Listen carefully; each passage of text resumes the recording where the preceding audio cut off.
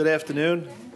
Last time we talked about the diversity of responses to emancipation, to all of the Jewish movements in the religious sphere, reform, the background to conservative Judaism, the growth of neo-Orthodoxy. Today I want to talk about two phenomena that I didn't have time to talk about last week. I really don't have time to talk about them in depth this week, but we'll try to at least sketch the phenomena so you'll understand the nature of what has happened over the last 200 years a little more completely. On the one hand, in addition to the Jewish responses to modernity, the Jews being offered the opportunity to be emancipated, to leave the ghetto, to come into the modern world, to be citizens, there was, of course, a very dramatic non-Jewish reaction among many non-Jewish reactions. That is to say, you have to understand that just as Jews had many opinions on the Jewish question, so Gentiles had many opinions. And the opinions ranged from, let's call it from the left, which were liberal opinions that said we should leave the Jews in, though nobody, even the most liberal opinions, had a good thing to say about Judaism. But the idea that you could separate Jews from their Judaism and then let Jews in as individuals, as citizens, and so on, was a widely held view in certain quarters. And then you had other opinions about how Jews perhaps needed to convert to be accepted fully, and socialist opinions, and so on. We don't have time to canvass all of those, and as it worked itself out in Europe, they turned out to be less powerful than the more unsavory opinions. In fairness to Europe, I think it should be said that if this lecture were being given, say, in 1907 rather than 2007, the view would have been that the liberal opinions would be the victorious opinions, that the negative opinions, which were in the air following the Dreyfus trial and the other phenomena I'll come back to, were a kind of last gasp of medievalism. But as you and I know, that was not true, that liberalism proved itself to be inadequate in Europe, and that the forces on the right and the forces of anti-Judaism and anti-Semitism proved to be very powerful. Now, how did that happen? What is the forces? How did the forces come to be? First of all, there is no question that the legacy of Christian anti-Judaism was enormously powerful. That is not to say, I want to stress, that is not to say that the Holocaust is a result of Christian anti-Semitism. You cannot get from Paul to Auschwitz with a lot of intervening variables. Lots of things have to happen, and they do happen. But the European consciousness, if I could use that general term, is already so deeply tinged by an anti-Jewish animus, an anti-Jewish sentiment, an anti-Jewish feeling, that even with the best will in the world, it's very hard to purge the body politic of all of its anti-Jewish feeling. When the emancipation took place and the Jews came out of the ghetto, almost immediately there was a negative reaction in the rise of what we call modern anti-Semitism. Though the term anti-Semitism was not coined until 1870 by Wilhelm Marr. The first reactions were in the modern nation states, especially in Germany, where the Jews were being emancipated not by local actions, but by Napoleon. When Napoleon's army swept through Germany in the middle of European states on the way to Russia, Napoleon, as a child of the Enlightenment, though he didn't like Jews personally, he ended the ghettos.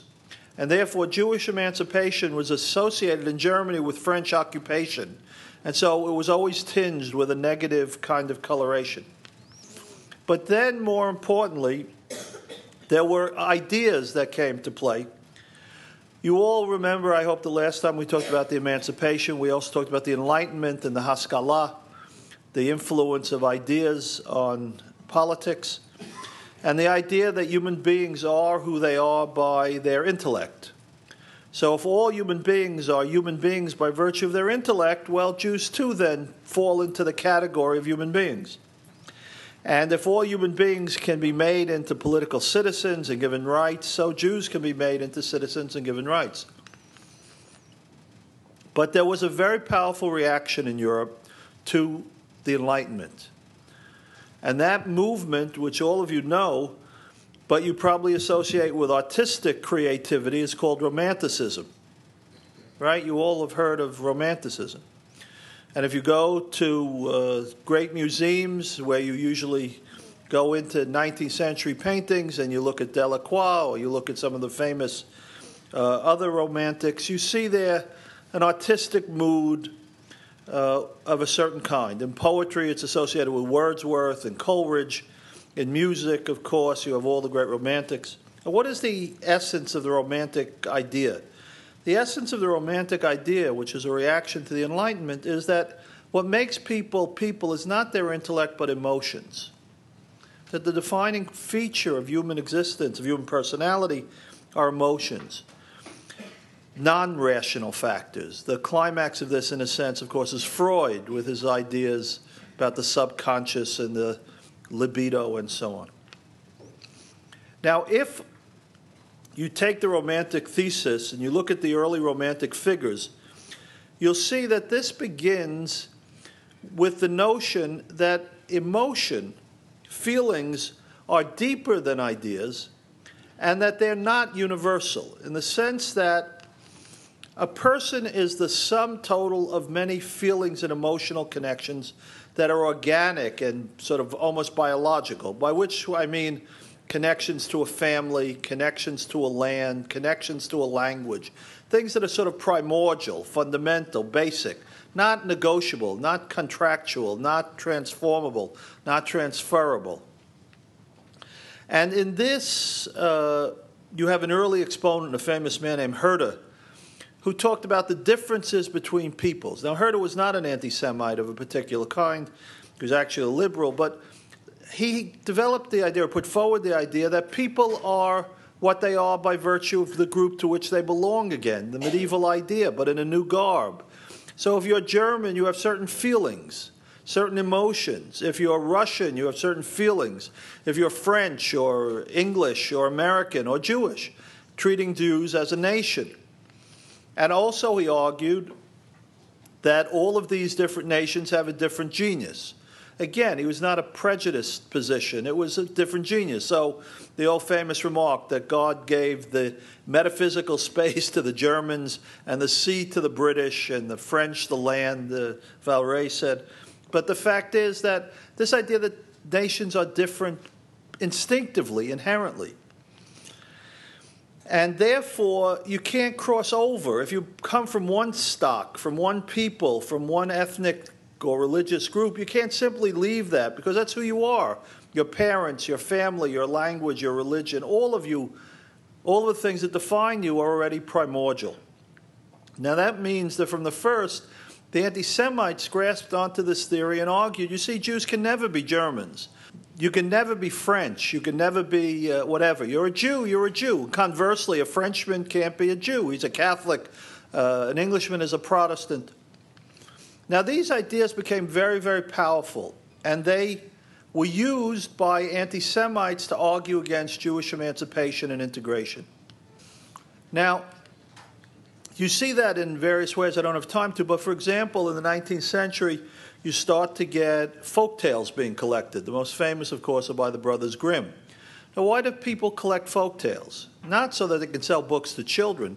They collect folk tales because they believe that in the folk tale you have the authentic nature of a people's feelings and culture. You don't have the real German spirit in Kant and Hegel. They're intellectuals. You have the real feeling of the German people in the folk tales, who are told by peasants. And if any of you have ever read the authentic folk tales, you know why the whole German nation is Meshuggah. Right? They're sick, they're dark, they're full of blood, they're awful, they're really horrific. When Buber came to collect Jewish folktales, Hasidic folktales, it was the same inspiration. Buber was something of a romantic. The idea of feelings were important to Buber, more than intellect. And anybody who's followed his philosophical arguments will see they're not very sound. He's not really an intellect. The fact is that all of these phenomena of national dictionaries. Why do you have a national dictionary? Because you trace the etymology of words. You see how words, language. Or again, the most famous romantic of the 19th century is whom, artistically? First of all, Beethoven is not really a romantic, only by some definitions. Wagner, good. Why is Wagner the great romantic? German, pre-Germanic, right? That is, say, Wagner is the great hero, and you all know Hitler loves Wagner. At Bayreuth, why? Because Wagner celebrates the Norsemen as the real Germans. Before they were tainted by Jewish conscience, they're really heroic men who go out and conquer the world without any kind of feelings of morality and worry for the other and so on. Now, these ideas soon allied themselves with nationalist ideas, nationalist politics, and so you started to get in Germany a significant, I'll just call it a significant anti-Jewish movement almost from the Napoleonic period. That means the first decade of the 19th century all the way up to the end of the 19th century. Nationalism and Romanticism form a very powerful brew. For example, in 1881 already, Bismarck has a group that comes to him with a petition, and the petition is by the League of Anti-Semites. This was an organized sort of pact, you might say in American terms, right?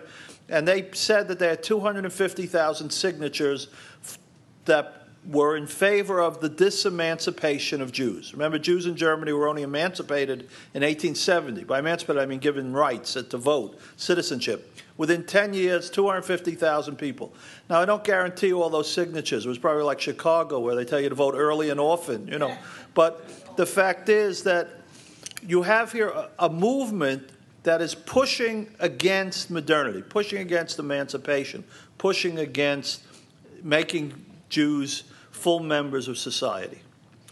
Now, these forces periodically had moments of strength, and then they waned. And there's no doubt that in the movement of the 19th century, in the struggle between the liberal forces and the reactionary forces, the anti-Semitic forces, as a century, judged as a century, the liberal forces had the upper hand. People did think that liberal forces and a kind of Hegelian dialectic of upward and upward would always be the case. There were moments when it was called into question. Probably the most famous was in 1893, the Dreyfus trial, which you all know about. And Dreyfus was put on trial and chosen as the scapegoat because he was a Jew. But that, too, ended in a victory for the liberal forces. Remember, I accuse, and they showed that Esterhazy, a French aristocrat, had been the traitor. Dreyfus was not the traitor. And the Dreyfusides won, in effect, at the end of the 19th century. And if you, therefore, took the temperature, as I said a moment ago, you would think that the 20th century would be an even better century, an even more optimistic century, an even more hopeful Jewish century. But it wasn't, and it wasn't because there were other forces that were festering underground, coming to the surface to reinforce the anti-Semitism that had been discredited. And of course, the most consequential was the notion of racism, racial anti-Semitism. Now, this had a power, not apparent at first, but a power that Romanticism and nationalism did not have. And the reason it had a power is that it made an appeal to science. It said, this is a fact. This is not an opinion. This is something about the nature of existence, whether we like it or not. This is the way the world is organized. And the world is organized by a racial principle, that people are not who they are by virtue of sort of a romantic attachments, by feelings of that kind, but people are who they are by their bloodlines. The genetic inheritance that you have, whatever it might be, is the decisive force in life. And that in two senses. It's the decisive force in your personal life. So if you have parents who are 6'3" and blonde, you'll be 6'3" and blonde.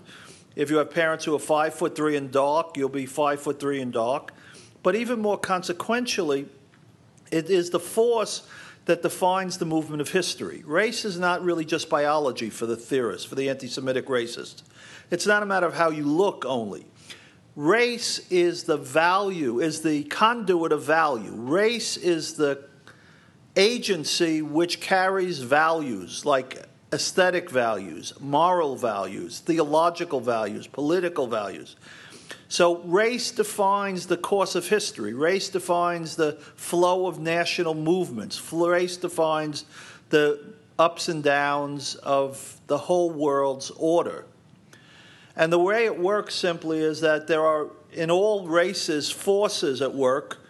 And when those forces are pure, they are creative and powerful. And you see that in history. You have a pure race. And the theory goes back to a man named Gobineau, Count Arthur Gobineau, a French aristocrat who was trying to explain how it was that the French aristocrats were no longer relevant. And he said, take a look at take the Babylonians. They were energetic and powerful, and they conquer the world. But then what happens in the Babylonian Empire? They have sex with local women. So the next generation is no longer pure. So along come the Persians, and they repeat, right? So all these national empires are the same pattern. People are pure and powerful and energetic. Then they conquer a whole empire and they miscegenate. The miscegenated peoples are always less powerful because they're mixed races, so they become prey to the next people. Well, in the course of the history of Europe, everybody's miscegenated except two groups, according to the racial anti-Semites. The first group that didn't miscegenate are the Jews. Why didn't the Jews? Do all of you know what miscegenation is? Okay. So the Jews didn't miscegenate because Jewish law was against intermarriage, against sexual relations. And the church also put Jews in ghettos, and it was hard to fornicate through the walls. So that's one side. On the other side, you have the Germanic peoples. The Germanic peoples, they were the barbarians on the other side of the Roman Empire. So they may have come down and had sexual relations with women they raped in Rome, but they went back to Rome, went home, and they left the women in Rome. So the Aryan barbarians never had empire, right? They weren't like the Spanish Empire in the New World. They weren't like the French. They weren't like the British. There was no empire. It was only in the 19th century that the Germans became a nation. They unified under Bismarck, and they now started to feel their power. And they were, therefore, the only pure nation left in Europe. The Aryans in Germany and Austria, and the Jews. So what is the consequence? The consequence is that Europe is now caught up in a fundamental world-decisive struggle between Jews and Aryans.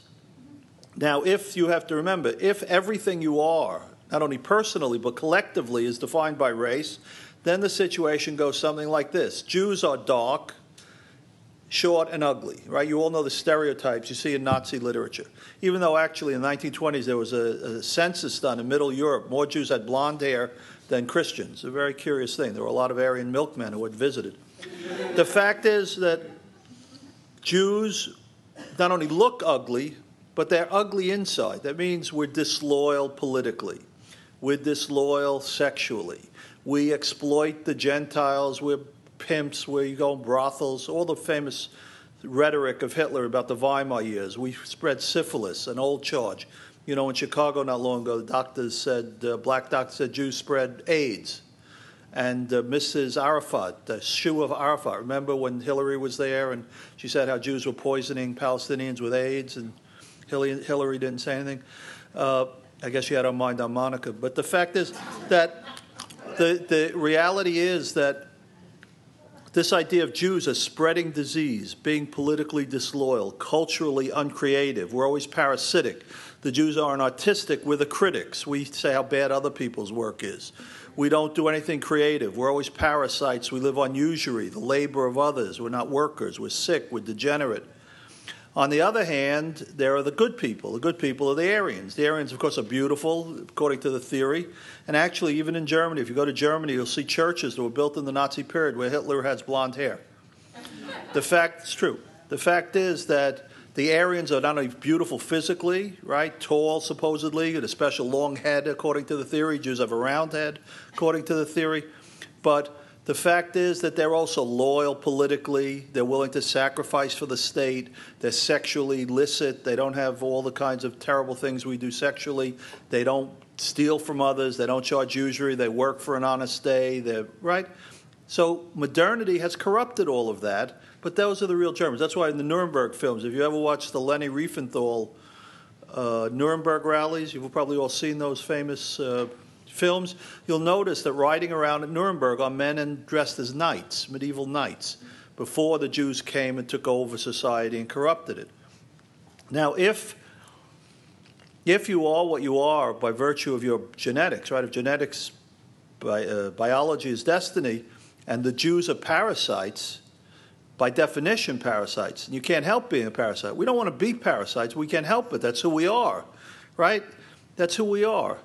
Like mosquitoes can't live without sucking your blood. We can't live without sucking the blood of the goyim. So in self-defense, you have only one option, and that's to murder the Jews.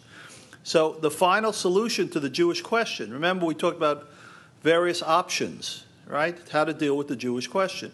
Well, this now, Hitler says, the final solution, the Endlösung der Judenfrage in Europa, is to kill the Jews, because now he understands what the real issue is. The real issue is not cultural. You can't change Jews into, something else.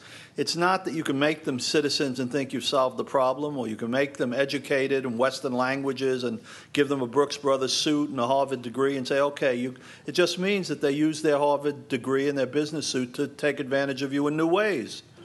So you can't ever deal with the Jews in an honest way. You can only self-defend like you do against a cancer and murder them, the way an oncologist tears out the cancer. Now, that's the one side of modernity, right? Now, of course, I summarize, but that's something you need to understand. Anti-Semitism grows in this environment until it metastasizes, to use a word that Hitler would have used about his own description, because he liked biological language, that the Jews have now become the great threat. And you've all seen those Nazi pictures of the octopus with his arm on der Stimme around the globe, right, that he's strangling the globe. So in self-defense, they build Auschwitz and Treblinka because we're so dangerous. And we can't help being dangerous. That's who we are. We're parasites. We live on the healthy tissue. On the other hand, I like to end on a happier note, and that, of course, is the Jewish antidote, in one sense, the Jewish reply to all of these European conundrums. It was the one movement that had the wisdom, really the prescience, to see that despite the liberal sentiments and the liberal impulse in many quarters and the majority of European politics, that there was something fundamental about European life, about the consciousness of European civilization, that would not allow it to really integrate the Jew on a permanent basis. And that, of course, is Zionism. Now, to understand Zionism, which is a rather complicated business, you know the old definition of Zionism, one Jew collecting money from a second Jew to send a third Jew to Israel, right? That's, today it's not accurate. It would be one fundamentalist Christian raising money from a second fundamentalist Christian to send a Jew to Israel. And we play a role in their eschatological drama that we have to go back for the Messiah to come. Now, I want to make a couple of preliminary denials, or ask you to make them with me, demurrals. The first is, and this is an important issue which I don't have time to talk about, but those of you who know something about Zionism and know something about the discussion of Zionism will know, is often said that Zionism is essentially only modern nationalism in a Jewish garb, right? So in the 19th century is a century of nationalism. The empire, the Austro-Hungarian Empire collapses, and you get Austria, Hungary, Czechoslovakia. The Ottoman Empire will collapse, and you'll get all the states of the Middle East. So we have nationalism was the great religion of the 19th century. And there are many historians who take that view, and my late friend, may rest in peace, Arthur Hertzberg, who was a very great figure, some of you may know his name, who produced, without a doubt, still probably the most influential book on the history of Zionism, widely read on college campuses, adult education courses, called Zionism. It's a reader of original sources and a long introduction by Arthur. And you may know Arthur was a lifelong Zionist. On the left, he to almost the day he died, he kept publishing pieces in the New York Review of Books. He was a very influential conservative rabbi of very considerable intellect, surprisingly clever, and came from a Hasidic family. His father was a Hasidic Rebbe in Baltimore. Arthur took this view, and others have followed him, that it's nationalism. But I would put it to you that There's certainly nationalism, but it's not just nationalism. That the Jewish connection to the land of Israel is not nationalist in the modern sense, right? That there's been this long theological connection, this instinct of not only the land, but of the Jewish people as a people, some kind of connectedness, which is also connectedness to the land. And you see this by the Aliyah that long predates Zionism, right? The Aliyah of the followers of the Vilna Gaon in 1808 and 1809, the Aliyah of the Baal Shem Tov's disciples in the 1780s and 1790s, the whole movement connected with the Ramban in the 1260s, Nachmanides. So there's something deep in an tefillot, right? Every prayer mentions Jerusalem. So halacha, every public prayer has to mention Yerushalayim. So there's something very deep. And that instinct was not unimportant because when Herzl wanted to go to Uganda, the majority of the Jewish people who knew better than Herzl about Jewish things, because Herzl was very assimilated, said, we don't say every year, next year in Uganda. Right? So they forestalled that movement. The fact is, it's not just nationalism, though it's certainly a nationalist movement. And secondly, and equally important, we mustn't make the mistake that it's just a reaction to anti-Semitism. Let's say a negative. It's a kind of a negative response to a negative phenomenon. We were responding to the negativity. There's nothing positive and internal and coherent about our own national identity. That it is true that over the last 100 years, anti-Semitism has been the spur, the primary force, unfortunately, and if that were the only reason, that would be sufficient to save Jewish lives. But the fact is, there has always been a positive aspect of going to restore not only the land, but somehow to revivify the soul of the Jewish people. Now, Zionism, of course, in some way seemed absurd to most Jews, and that's why most Jews, all of your predecessors, your parents, your grandparents, came to America, including mine, rather than go to the land of Israel, because Israel seemed absurd to most people, not only to Jews. And it seemed absurd for a number of reasons. First of all, the world was going from villages and cities, and Zionists were telling us to go to small villages in the land of Israel, which was underdeveloped, right? Secondly, the world was moving from east to west. All the Jews were coming from Russia and Poland and Czechoslovakia. And Zionism was telling the Jews, no, go back to the east. Go to the land of Israel.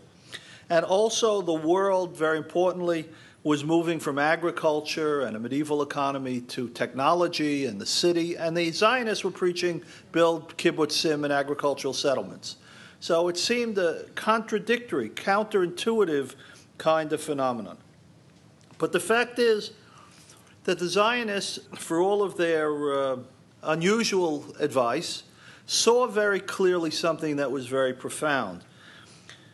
Now, I don't know, and I would like to say it's not true, and that there are exceptions, but the Zionist analysis certainly regarding Europe was true, which is that Europe was incapable, absolutely incapable, of ridding itself of its anti-Semitic character. That somehow deep in the neshama of Europe was an anti-Semitism that could not be flushed out, could not be purged. And this is one of the premises of classical Zionism, which is called the eternality of exilic anti-Semitism. The eternality of exilic anti-Semitism. That means when you're in the exile, there's one thing you can be sure of: there will be anti-Semitism. Now, the Zionist analysis is that that is always the case everywhere.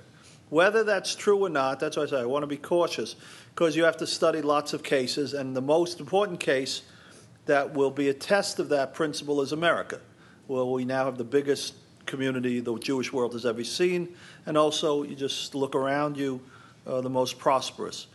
Whether that is a universal truth, but certainly for the Zionists, that was a universal truth, which was certainly true about Europe. Galut was anti-Semitism.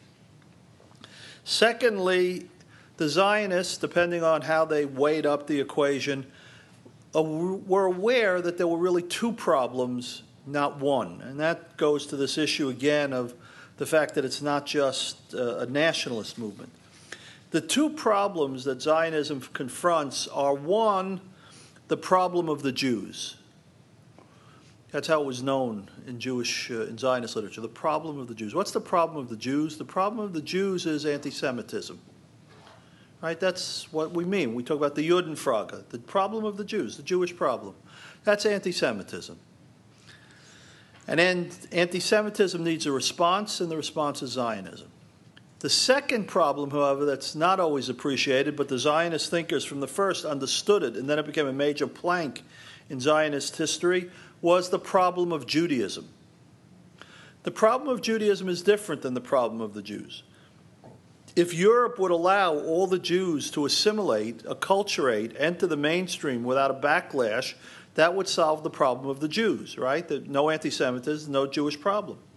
But the problem of Judaism would then only be exacerbated. What's the problem of Judaism? The problem of Judaism is the denial of the vitality of Jewish culture and the continuing evisceration of Jewish culture, so that Judaism, rather than being a powerful spiritual resource, becomes an increasingly weak religious and spiritual resource.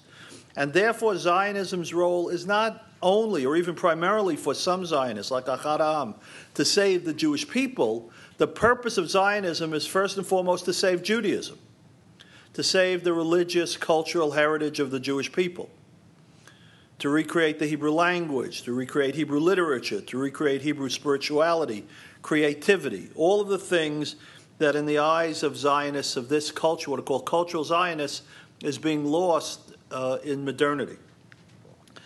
Thirdly, I want to stress something that the Zionists felt very strongly about, that Zionism was an honorable solution for both Jews and Gentiles. That is to say, the Zionists said, in some way or other, there's got to be a solution to the Jewish question. In Europe, there can't be an honorable solution because of the eternality of anti-Semitism. They just can't provide a really satisfactory answer. So we have to do something that allows the Gentile majority to do an honorable thing and allows us to do an honorable thing, not craven and always going around with our hat in our hands begging for some kind of help. By going out of Europe and creating an independent or an autonomous Jewish majoritarian culture, we will be honorable. The Gentiles will support us, so that will be honorable. They won't have to murder us. Instead of Auschwitz, they'll let us be free somewhere else. They'll be happy. We won't be there, but it'll be honorable instead of dishonorable. And on the other hand, for the Jews, it will be honorable. Instead of going begging, give us a handout, be nice to us, we'll have some pride and we'll say to the Europeans, we're your equals now as a nation, as a state. Let's negotiate as people do with each other, respect each other, and the like. Now, both of these things, I want to stress, both of these things were seen, and this is what makes it Zionism, were seen as national in character. That is to say, these are not individual problems. A Jew cannot solve the problem of anti-Semitism individually. He can leave the Jewish people, but that doesn't solve the problem of anti-Semitism. And the national problem of creating a culture, of course, you can be perfectly creative yourself. You can write Hebrew poetry. The famous story of a young Hebrew poet came to Zunz, the great father of the Wissenschaft. And Zunz said to him, "What do you do?" And he said, "I'm a Hebrew poet." And Zunz said to him, "What century did you live in?" Right? So the fact is, the solution to these problems are national, collective. It's the Jewish people that are in trouble with anti-Semitism. It's the Jewish people that are at risk by Auschwitz. It's Judaism that's at risk in modernity. Now, these ideas, these forces start to agitate in 19th century Europe, initially in religious circles, interestingly.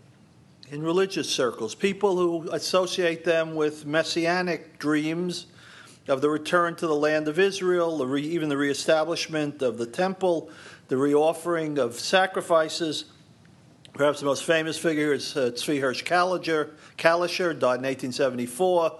But you have other religious figures, too, who have the religious impulse at their center. Even in some way, Moses Montefiore, whose name I assume everybody knows. When you go to Yerushalayim, one of the things they always take you to is Montefiore's windmill, which is in Yemin Moshe, which he created to give Jews in Jerusalem some income outside the old city. And of course, that certainly was very powerful, and the most important figure, who's usually skipped over. The most important figure, of course, is Baron Rothschild, Edmund de Rothschild, who was in the 19th century known as Avi de Yishuv, the father of the Yishuv, the father of Jewish settlement, who in the 19th century, I mean, it's an amazing sum of money, spent $5 million roughly to buy Jews' land in the land of Israel. $5 million in 1890, right, is today, I don't know how many hundreds of billions it would be, right? So that the religious impulse was basic. But then there were two other thinkers, primordial thinkers of great importance, who were not religious, and they are the beginning, really, of what we think of as political Zionism. Right? Montefiore is not political, and certainly Kalish is not political. They don't think of political terms, of modern national terms, in terms of sovereignty, in terms of negotiating with the nations, belonging to international agreements. The two thinkers that I mentioned, but because of the time factor I just literally mentioned, are, of course, Moses Hess. Anybody know who Moses Hess is? Anybody ever hear of Moses Hess? It's not Hess who owns the New York Jets and passed away, or Hess Gasoline. Do you have Hess Gasoline on the West Coast? No? Only in civilization we have it. So the fact is that Moses Hess was a very, very famous figure. Was obviously not so famous. Moses Hess was called the Red Rabbi, and he was Karl Marx's teacher of socialism. And he wrote a famous book. Early in life, he was a Jew. Early in life, he became a socialist and one of the fathers of socialism and communism. Very famous thinker. But he encountered anti-Semitism among socialists. Today, we have the same problem again with all the anti-Semitism among liberals on the left. Now, the fact is, what did he say? He said, obviously, socialism doesn't eradicate anti-Semitism. You're going to have socialist anti-Semites.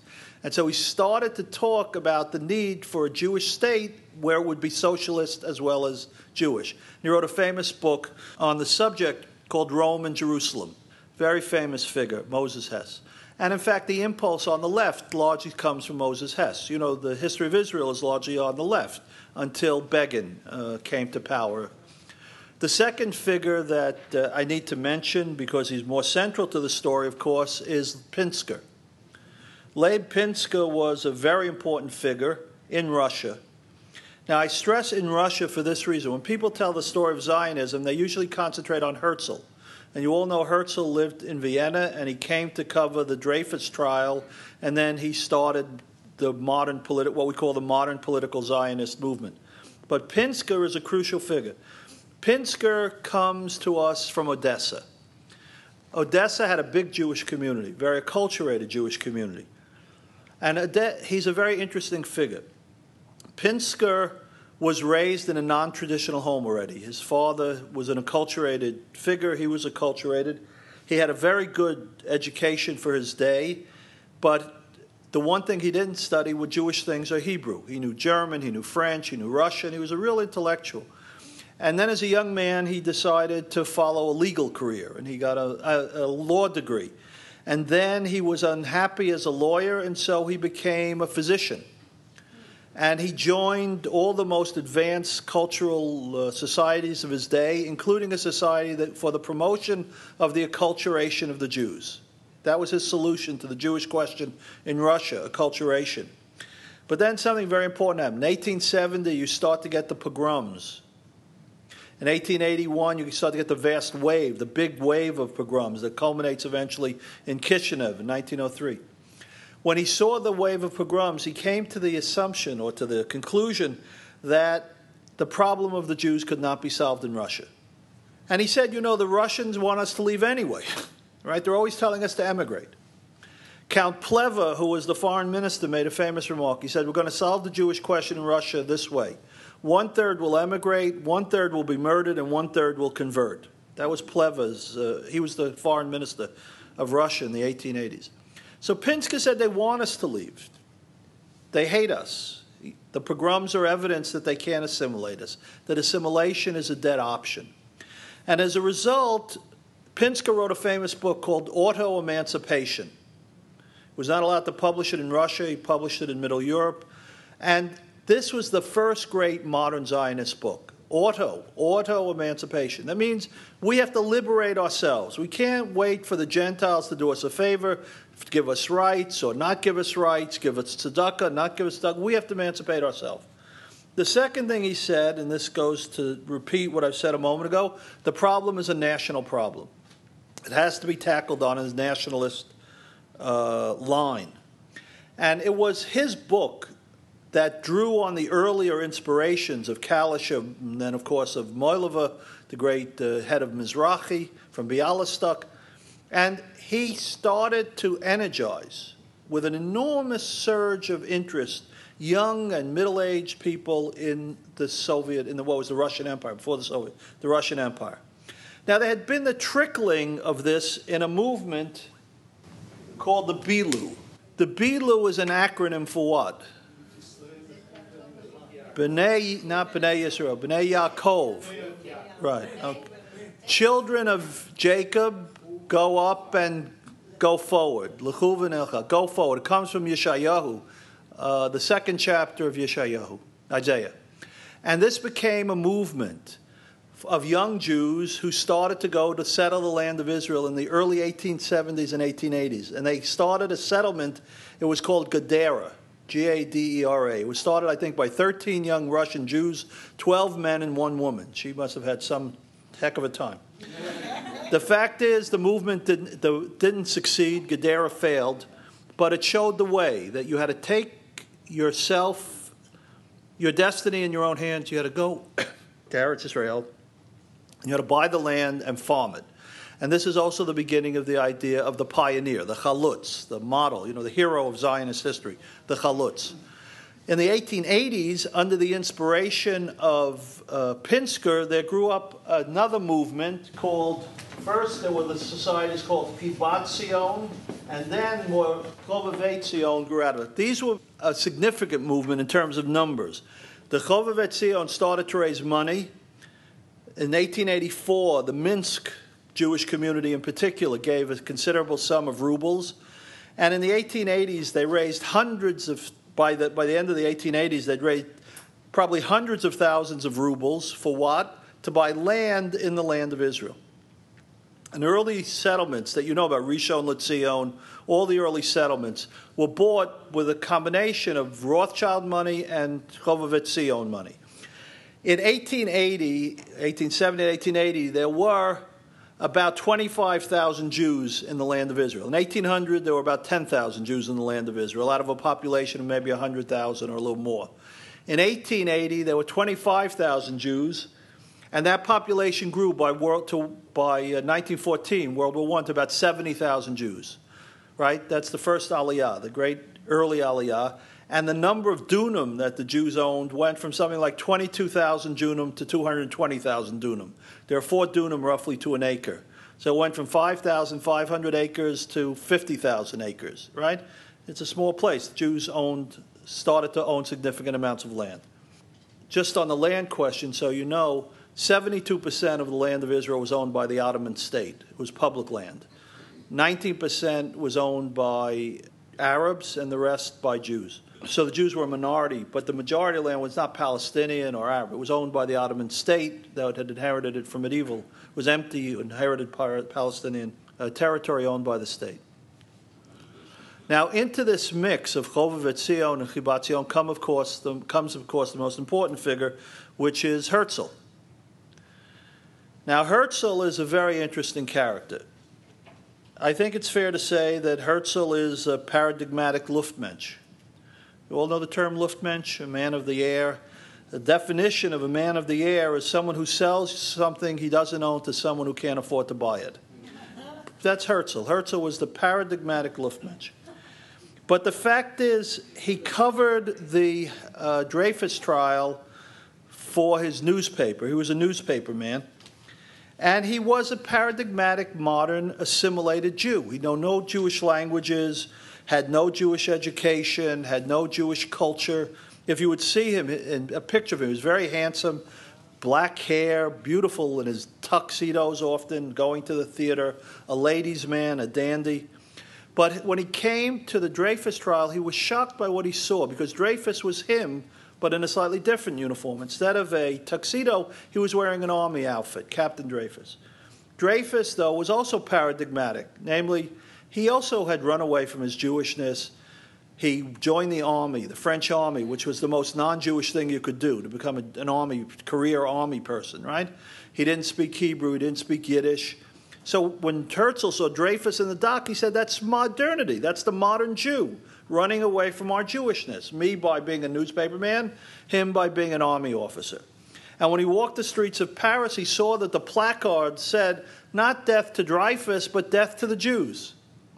And therefore he drew the right conclusion, namely that this again was a collective paranoia, collective obsession that could not be treated by individualistic kinds of solutions. So he decided that he needed an international scheme, an international frame for his activity. Now, it's really an amazing story because he had almost no one who would listen to him in a real sense, though everybody opened their door to him. It was a very odd business. First of all, he thought he needed the consent of the Ottoman Empire. They controlled the land of Israel. So he went to the Ottoman Empire and he said, let me talk to you. And amazingly, they met with him. Senior administrators of the Ottoman Empire met with him, and he told them the following. If you will give the Jews the land of Israel, Jewish bankers will bail out the debt of the Ottoman Empire. Now, that was an extraordinary claim. Now, you have to know the Ottoman Empire was an enormous debt. It was the worst-run empire that you can think of. It's the only empire, you might say, that declined from its inception. From 1517 to 1917, it's all downhill. There's never a high point in the Ottoman Empire. And in the 19th century, they'd gotten into this huge debt, especially building railroads. But the fact is that he didn't have any money. He didn't have 5 cents in the bank. He didn't have anybody to support him.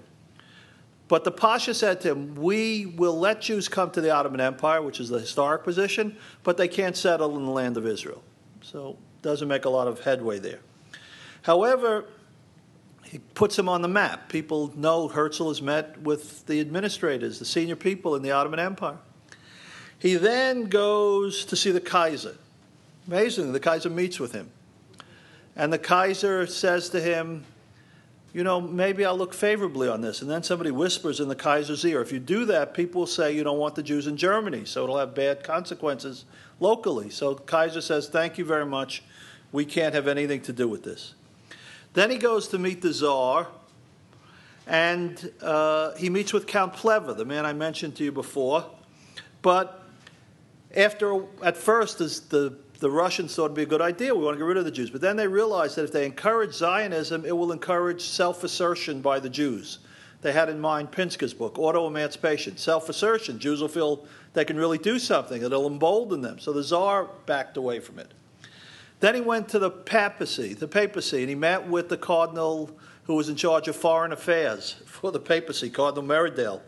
And this is perhaps the most humorous of all the encounters. Meridale said to him that the Vatican would look favorably on the Zionist movement if all the Jews would first convert. So I don't think he got the point, so a little obtuse. And in the end, when Herzl informed him that was not the idea, he said, the Pope actually said, we cannot look favorably on this movement. The only place, and then he went, of course, to see Rothschild. And Rothschild said to him, who are you, Schmendrick? I've been spending millions of dollars, and you don't have a sou in your pocket. Why should I pay any attention to you? Go away. So he had no success with Rothschild either, and with the wealthy Jews who were influential on the continent. The only place, however, he did have success was in Britain. And that proved to be the key to the whole puzzle, right? He met with Joseph Chamberlain, who was what was called colonial secretary. Remember, the British had an empire, colonies that they dealt with. And he was able to meet with Lord Rothschild and the London Rothschild. Remember, the Rothschilds were spread all over. Each big city had a Rothschild bank, a famous Rothschild. Lord Rothschild also met with Herzl and was favorably impressed, interestingly. London Rothschild had a higher opinion of him. Now here you have to understand how politics works. The British were interested in doing what? The British were interested in reinforcing their interests in the Middle East. So they needed to replace the Ottoman Empire. They thought if they supported Zionism, that would give them a wedge by which to involve themselves in Middle Eastern politics. That's also why the British became the supporters of the Russian Orthodox Church, and so did the Tsar. In order to defend the Russian Orthodox, supposedly, they would have influence in the Middle East, you see. So the British said to him, we like this idea, and we'll help you. So they offered him two things. First of all, they offered him El Arish. El Arish is south of the Gaza Strip in northern Sinai. Have any been there? It's a very, very beautiful place. Palm trees, beautiful beach near the canal. Absolutely magnificent place. And they said, come and set up a colony in El Arish. That was the proposal, that Zionism should start in this territory. But of course, it was meaningless because El Arish belonged to the Ottoman Empire still. But it showed an interest. The other thing they did is they offered him Uganda. And he was willing to take Uganda, because for him, Uganda was as good as Jerusalem. He was an assimilated Jew. The majority of the Zionist movement that came from Eastern Europe said to him, we can't go to Uganda. Jewish people are not interested in Uganda. We don't pray for Uganda. You can only energize the Jews if they go to Eretz Israel. They're not going to, as a movement, make aliyah to Uganda. But what was important about the Uganda and the El Arish effort, though neither bore fruit, was that it involved Britain on the side of the Zionists.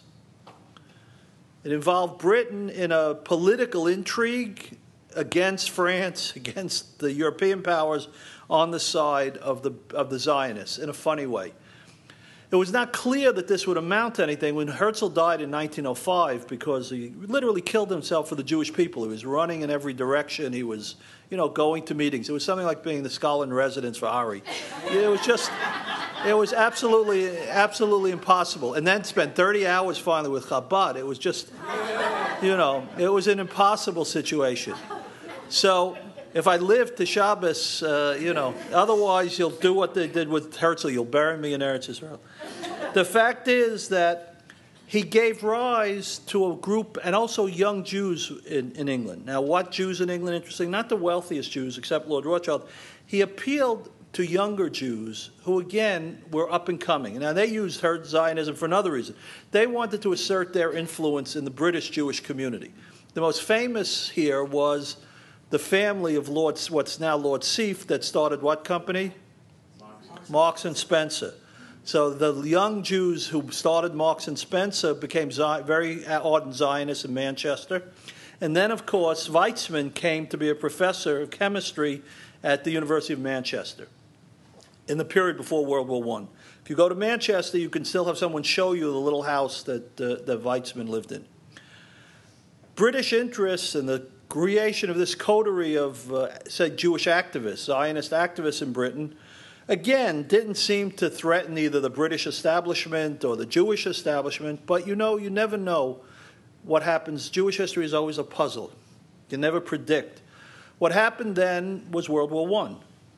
And in the midst of World War I, the British government, after 1915, beginning of 16, they saw that the war was very difficult.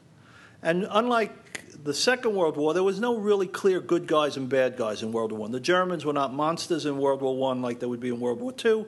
And there was a balance of power between the Allies, the French and the British, and against the Ottoman Empire and the Austro-Hungarian Empire.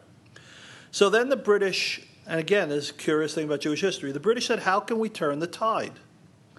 Now, there's a book I have to mention to you that unfortunately is very much alive and well today. It's called, you see here how things come together that you don't imagine would come together. It's called The Protocols of the Elders of Zion. In 1916, the London Times did an investigation and said it's a true story. Can you imagine? So you can see how much you can rely on the London Times for your information, like the BBC today in Jenin. The fact is that the British government caught a whiff of this, had enough of the knowledge as to think that in some way the Jews really ran the world. Now, that was a bizarre idea in 1916. But that, coupled with their desire to bring America into the war, because America, they knew, was a great power in the future, right? It was starting to be the great power. It had enormous resources of men and material that had not yet started to be exploited for the war. And they said, who runs America? Well, all the Jewish immigrants run America. They didn't know all the Jewish immigrants were selling schmatas on the East Side and pickles on Hester Street. They thought the Jews were running the country.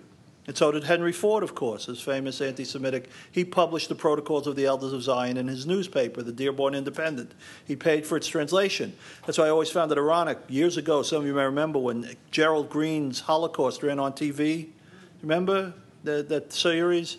And Ford sponsored it. I didn't know whether they did it because they approved of the Holocaust or they were making tshuva, you know. So the fact is that the anti-Semitism here played a good role. They thought the Jews were running the world. So they said, we'll do two things. We'll get the Jews on our side, and we'll get America, which is in the pocket of the Jews, on our side. We'll give Jews some encouragement towards Zionism.